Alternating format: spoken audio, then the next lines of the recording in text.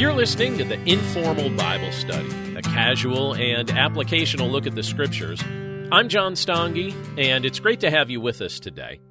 In just a few moments, we're going to be talking about the benefits of being adopted into God's family, and we'll be looking at Romans chapter 8, verses 12 to 17. But I wanted to share just a couple quick things before we take a look at today's teaching. First of all, I want to thank those of you that have been visiting our new website. Our new website is desirejesus.com, and we have blog entries. We have other resources available on the website. We'd love for you to check it out. It's been recently updated and greatly improved, and we've been getting lots of good feedback from you on that as well. So if you get a chance and haven't had the opportunity to do so yet, stop by desirejesus.com and let us know what you think. We'd also be grateful for two specific favors if you're a regular listener to this podcast or to the Chapter a Day audio Bible podcast, which is the other podcast that I record each day. There are two quick and easy ways that you could support these podcast ministries. One is to take a moment to log into Apple Podcasts. It used to just be something they referred to as part of iTunes. Now they're calling it Apple Podcasts. But if you could log in there and leave a rating or review for this podcast, we'd be super grateful. And the second way you can help, if you'd be interested in helping us underwrite the cost of hosting and production by supporting our crowdfunding, there is a link that you can find in the description to this episode for crowdfunding, or you can just go to desirejesus.com/podcasts, and there's a button right at the top of the page. But if you chip in even $1, it helps us underwrite the cost of hosting and production, and we're super grateful for anyone that chooses to help us in that way. It's very helpful to us. Now, as I mentioned just a few moments ago, today we're talking about the idea of the benefits of being adopted into God's family. We're asking that question, what are the benefits of being adopted into God's family? Now, I don't know if you remember the first time you heard of the concept of adoption, but I have a very distinct memory of hearing about that concept for the first time. I happened to be at a friend's house for a birthday party, and I was in elementary school. I think I was probably in second grade, although I guess it's possible that I was in third grade at the time. But I was at this birthday party at a friend's house, and while I was there at this birthday party, I was informed by his best friend, someone who knew him better than any of us, that this particular friend had been adopted. The young man that this birthday party was for had been adopted. Now, I didn't know much about adoption, but I was informed that I wasn't supposed to repeat that information. So it was almost as if adoption was something scandalous, and that's kind of how it was presented to me in that initial context. I was told this information, it was secret, it wasn't something I was supposed to repeat, and it was treated like it was some sort of scandalous information, when really adoption is something that's beautiful. And in fact, adoption, when we adopt children, when people adopt other children into their family, what they're doing is they're giving those children a great glimpse, a great picture of a spiritual reality that Christ has accomplished for us. And in fact, it's illustrated and spoken of in Romans chapter 8. So if you would, take your Bibles and turn there with me. Today we're looking in Romans chapter 8. We'll start at verse 12, and we're reading just a short section. We're going to go down to verse 17. But this is what it says, starting in Romans 8, verse 12. So then, brothers, we are debtors, not to the flesh, to live according to the flesh. For if you live according to the flesh, you will die. But if by the Spirit you put to death the deeds of the body, you will live. For all who are led by the Spirit of God are sons of God. For you did not receive the spirit of slavery to fall back into fear, but you have received the spirit of adoption as sons, by whom we cry, Abba, Father. The Spirit himself bears witness with our spirit that we are children of God. And if children, then heirs, heirs of God and fellow heirs with Christ, provided we suffer with him, in order that we may also be glorified with him. Let's pray. Lord, we thank you for your word, and we thank you for the privilege of being able to look at it today. And Lord, we pray that you would speak to our hearts and speak to our minds through it, that we would understand it, that we would grow from it, and that we would be more devoted to you than ever, that we would be appreciative of all that you have accomplished for us through faith in your Son, Jesus Christ. Lord, thank you for the reminders that we see in this passage of Scripture of the significance of being adopted into your family. And we pray, Lord, that you'd make these truths abundantly clear to our hearts as we look at this passage together. We thank you, Lord, for all of these things, and we pray this all in Jesus' name. Amen. Now, as anyone that has taken time to read through the Scriptures would notice, adoption is a biblical concept that's spoken well of in the Scriptures in multiple places and in multiple ways. And there's actually 4 examples of adoption in God's Word that stand out to me right away.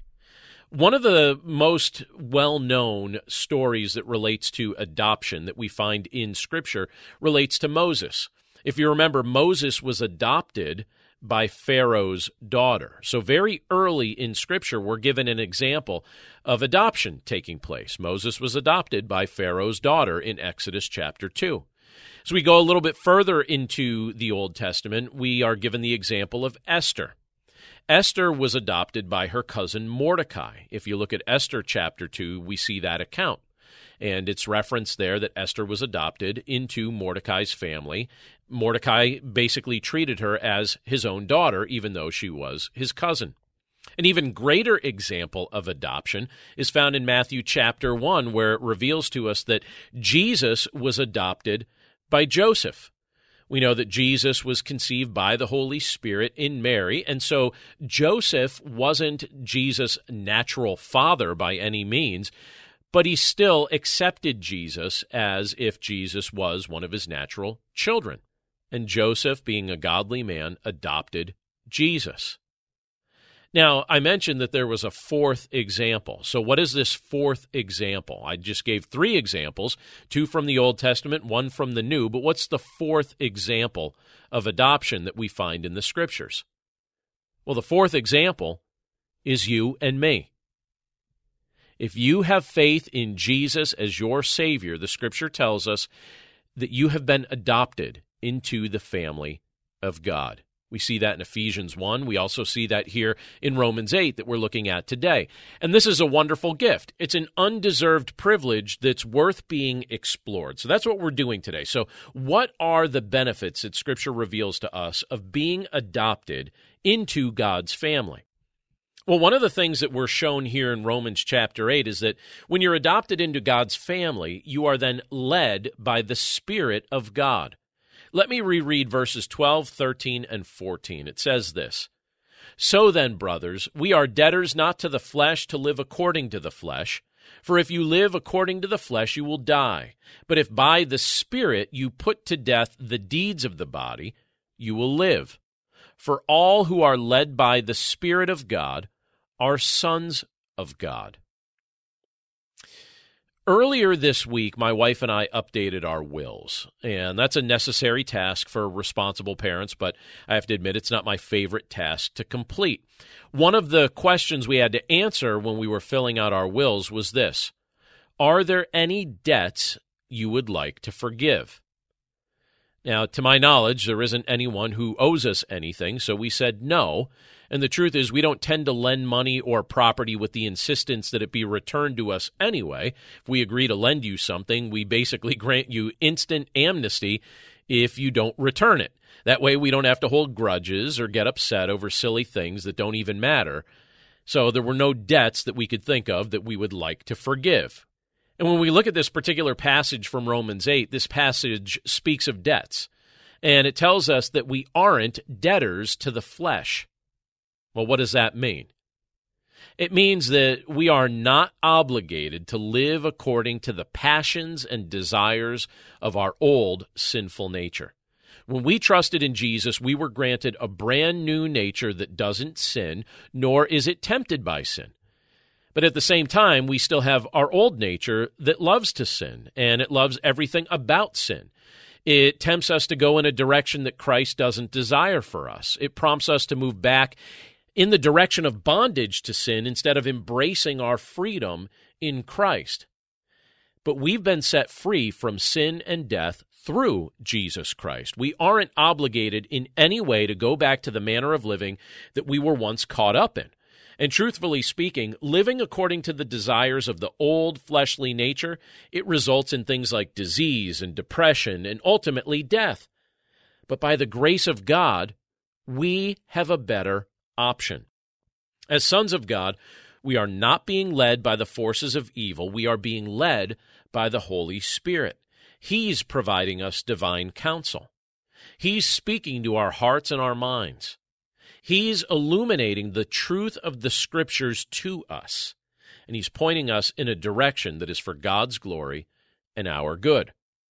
Generally speaking, as you assess your life, what are the dominant voices you're listening to?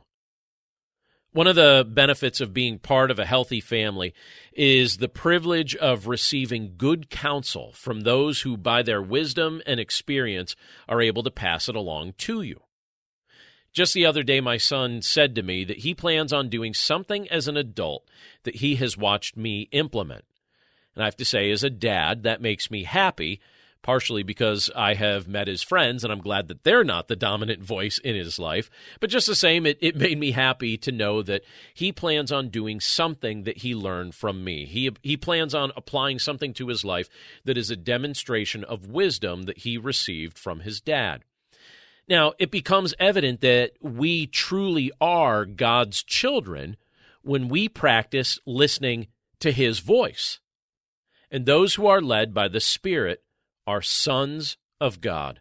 He loves us enough to lead us. He loves us enough to counsel us. He loves us enough to choose not to abandon us. He loves us enough to not leave us here to try and figure this all out by ourselves.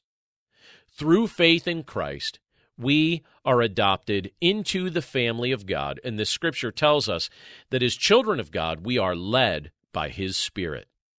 Something else that's brought up to us in this portion of Scripture is this, that as people who have been adopted into the family of God, as God's children, another benefit we receive is this, that we have received the spirit of adoption. Look at how this is phrased for us in verse 15. It says, "For you did not receive the spirit of slavery to fall back into fear, but you have received the spirit of adoption as sons, by whom we cry, Abba, Father." When you have children, there are various milestones or transitions that you begin to recognize in their lives. And one of those transitions takes place when they stop calling you daddy or mommy, and they begin to call you dad or mom instead. Now, it's subtle, but it does communicate a desire on their part to be thought of as older and to be granted additional independence. Now, in the spiritual sense and even in the physical sense, are we ever truly independent of our Heavenly Father? Our relationship with Him has some parallels with our relationships to our earthly parents, but it has a unique aspect of continual reliance that results in grown adults like us still calling Him Daddy. We need Him. We love Him. We are confident of His love, and we can call Him Abba or Daddy, knowing that He loves us as well. At the moment we trust in Jesus, a new family relationship with us is inaugurated. We don't have a spirit of slavery to fear. Our perspective to God doesn't need to be one where we're living in constant fear of judgment for not keeping His law perfectly. Jesus kept the law for us because we never could. And when we placed our faith in Christ, we received the Holy Spirit. We were adopted as sons of God, and this relationship is permanent in nature. Please consider for a moment the nature of adoption. When someone adopts a child, what are they doing? Well, as an act of the will, they are choosing to bring that child into their family forever. They are willing to bear the great cost, take the risks that come with raising a child, give that child their family name, invest a large portion of their life and time into that child, and then make that child an heir to all that they own. That's not a small thing. It isn't a trivial decision that a person is making when they choose to adopt a child. Well, that's exactly what God has done for us. Scripture tells us that He has adopted us into His family. He bore the cost for our redemption at the cross. He takes the risk of being grieved with our decisions. He gave us His name. He makes continual investments in our growth. And He designates us as heirs of His kingdom. And He does this all with great love. This isn't just a legal or technical reality. It's an expression of divine love. I've shared this with some people before, and I'll share it here again. Several months ago, friends that my wife grew up with suddenly and tragically lost their 17-year-old daughter, Hannah, in a car accident. Hannah had teenage friends who became pregnant, and her friends were obviously scared, and one of the things that they were considering at the time was abortion. But before Hannah died, she had a conversation with her parents to see if they might consider adopting the child her friends had conceived. And several of the family's other children were also adopted, so the parents prayed about this, and they decided to adopt Hannah's friend's baby. And the adoption was completed a short time after their daughter's passing. And they gave their new son the middle name Samuel because in the Bible, Samuel was the name given to Hannah's son. And they thought that that would be a beautiful way to honor their daughter who had encouraged them to adopt this child that her friends were having. I think that's such a beautiful and powerful story and example of love that's inspired by the love of Christ. And truthfully, when we look at the Scriptures, what does it reveal to us? It reveals that through Jesus, we have been given the spirit of adoption. How does that reality impact the way that we see ourselves? How does that reality impact the major life decisions we make? Could the choice a believer makes to adopt a child serve as a visible reflection of this spiritual reality? I think it can, and I think it does. And there's one other thing that's brought up in this portion of Scripture that we're looking at today that's one of the benefits of being adopted into God's family, and that's this. You are a fellow heir with Jesus Christ. Look again at what it says in verses 16 and 17 of Romans 8. It says, "The Spirit Himself bears witness with our spirit that we are children of God, and if children, then heirs, heirs of God and fellow heirs with Christ, provided we suffer with Him in order that we may also be glorified with Him." Now, there are billions of people in this world, and all of us have one Creator, but not all of us are part of the same family. We have one Maker, but only some of us call Him Father. When we come to faith in Jesus Christ, we are adopted into God's family, and the Holy Spirit testifies to our spirit that we are now the children of God. He confirms to our heart that we have been welcomed into the family of God. And as the Scripture tells us, if we are God's children, we are likewise heirs to His promises and His kingdom. He has a glorious future in store for us and has assured us of an inheritance that cannot be corrupted, nor will it be stolen from us. I like what it says in 1 Peter chapter 1, verses 3 and 4. It says, "Blessed be the God and Father of our Lord Jesus Christ. According to His great mercy, He has caused us to be born again to a living hope through the resurrection of Jesus Christ from the dead, to an inheritance that is imperishable, undefiled, and unfading, kept in heaven for you." Isn't that a beautiful portion of Scripture? It's a beautiful revelation of God to us that He would have that kind of inheritance in store for us. And we're referred to in Romans chapter 8 as fellow heirs with Christ, provided that our faith in Christ is genuine. Well, what demonstrates the genuine nature of our faith? I think the apostles demonstrated the genuine nature of their faith in Christ during the first century, and I think the early church, they demonstrated the genuine nature of their faith as well. But how did they do so? Well, they were willing to suffer with Christ. They were willing to experience suffering for the cause of Christ. They didn't shrink from persecution when it came. They didn't deny Christ when others tried to force them to. The early believers showed their faith to be genuine and were promised that they would one day be glorified with Christ. And that's a promise for us as well. We will spend eternity in a new, glorified body in the presence of Christ if He is the one we have truly placed our hope in. This, again, is an undeserved blessing that we are granted as people who have been adopted into God's family. You are led by the Spirit of God. You have received the Spirit of adoption. You have been made fellow heirs with Christ through faith in Christ. These are benefits that have come into our lives as we have been adopted into God's family. I've noticed recently in the church that I have been pastoring now for 9 years that there are multiple families that have really started to gain a heart and a vision for fostering and adoption as an expression of their faith in Jesus Christ. And I reached out to some of them this week because I want to highlight some of these things in our church, and I want to help our church as a whole to gain a greater glimpse of how fostering children and how adopting children really is a wonderful and practical expression of the gospel.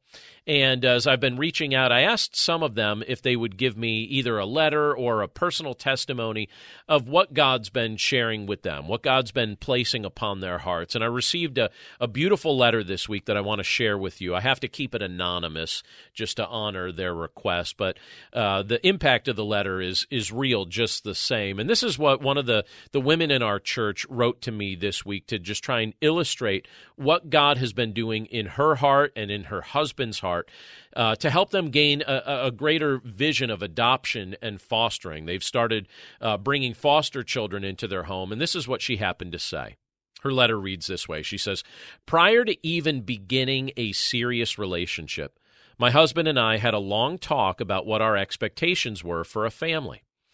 As a young adult trying to figure life out, there was one thing I knew for certain God had called me to do, to be a foster parent.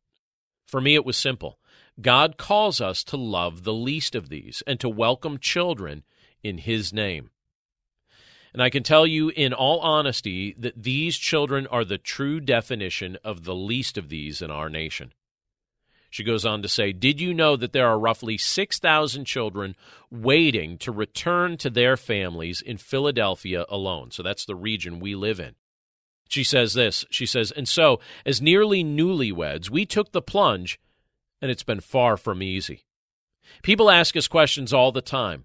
Will you have to give them back? Yes, that's what we hope will happen for this child. What if your child gets confused or too attached? Well, teaching my child to selflessly love another person is the best lesson we can provide."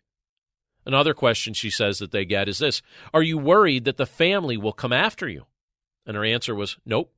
We've been blessed to have open communication with birth parents and have learned that treating them as a co-parent rather than treating them shamefully is best for everyone involved. And what a great way to share the love of Christ with these parents as well." She goes on to say, "Of course, it sounds easy and lovey-dovey on paper, but it is the hardest thing we've ever done. Becoming a foster parent often means giving your entire self to a child and their family and receiving nothing in return, only to return them home. It's often a thankless job, and it's one of the hardest out there. It sounds a lot like what Christ has done for us, doesn't it? Our lives are in a constant state of limbo. But a few Sundays ago, we sang the hymn, 'It is Well with My Soul.' And from that point forward, I decided to let go of the feelings of uncertainty and continue loving anyways. Because I know that that's what God wants from us, and that uncertainty doesn't matter." Being a foster parent, she goes on to say, is a very specific calling. If you're called elsewhere, there's plenty you can do to support foster families. She lists a few ways. She says, bring them food, offer to babysit, be understanding of children that come from harsh environments. Teach your children to include and welcome these children.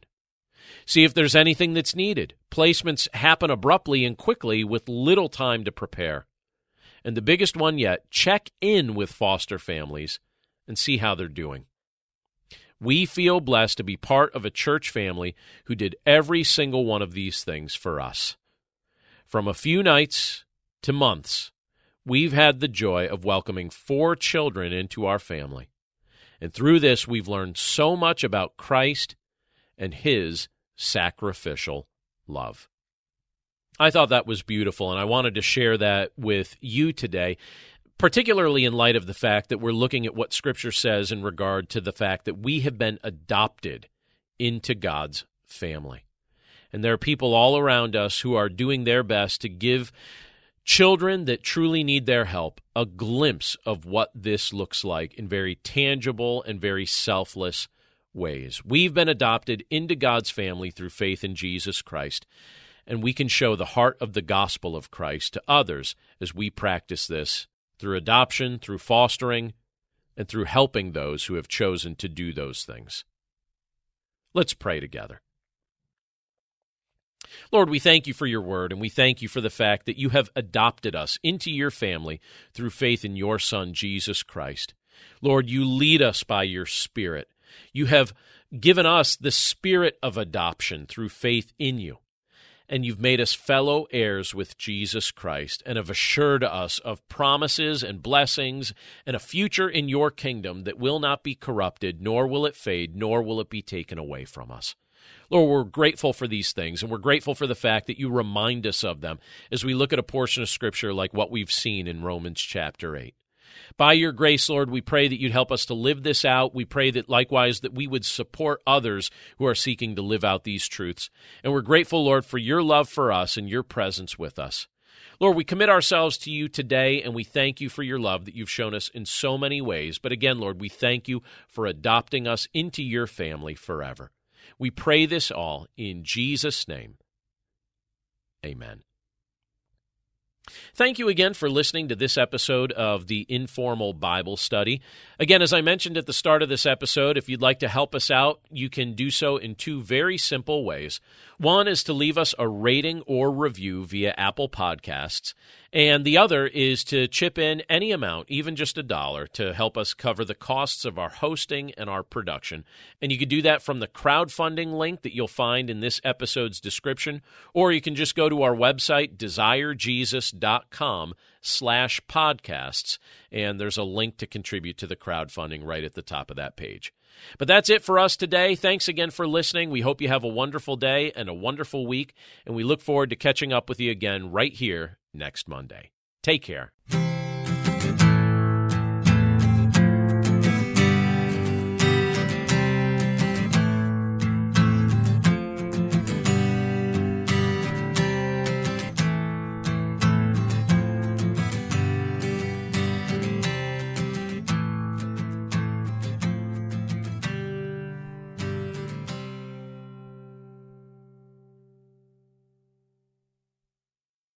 If you're tired of parenting advice and news headlines that are more confusing than assembling IKEA furniture, we've got just the podcast for you. My dear friend Abby and I are here to help you navigate the parenting roller coaster. Should your kids be on social media? What should you tell a friend facing an unplanned pregnancy? These are just some of the many questions we tackle on our podcast. Subscribe to The Real Deal of Parenting wherever you find your podcast.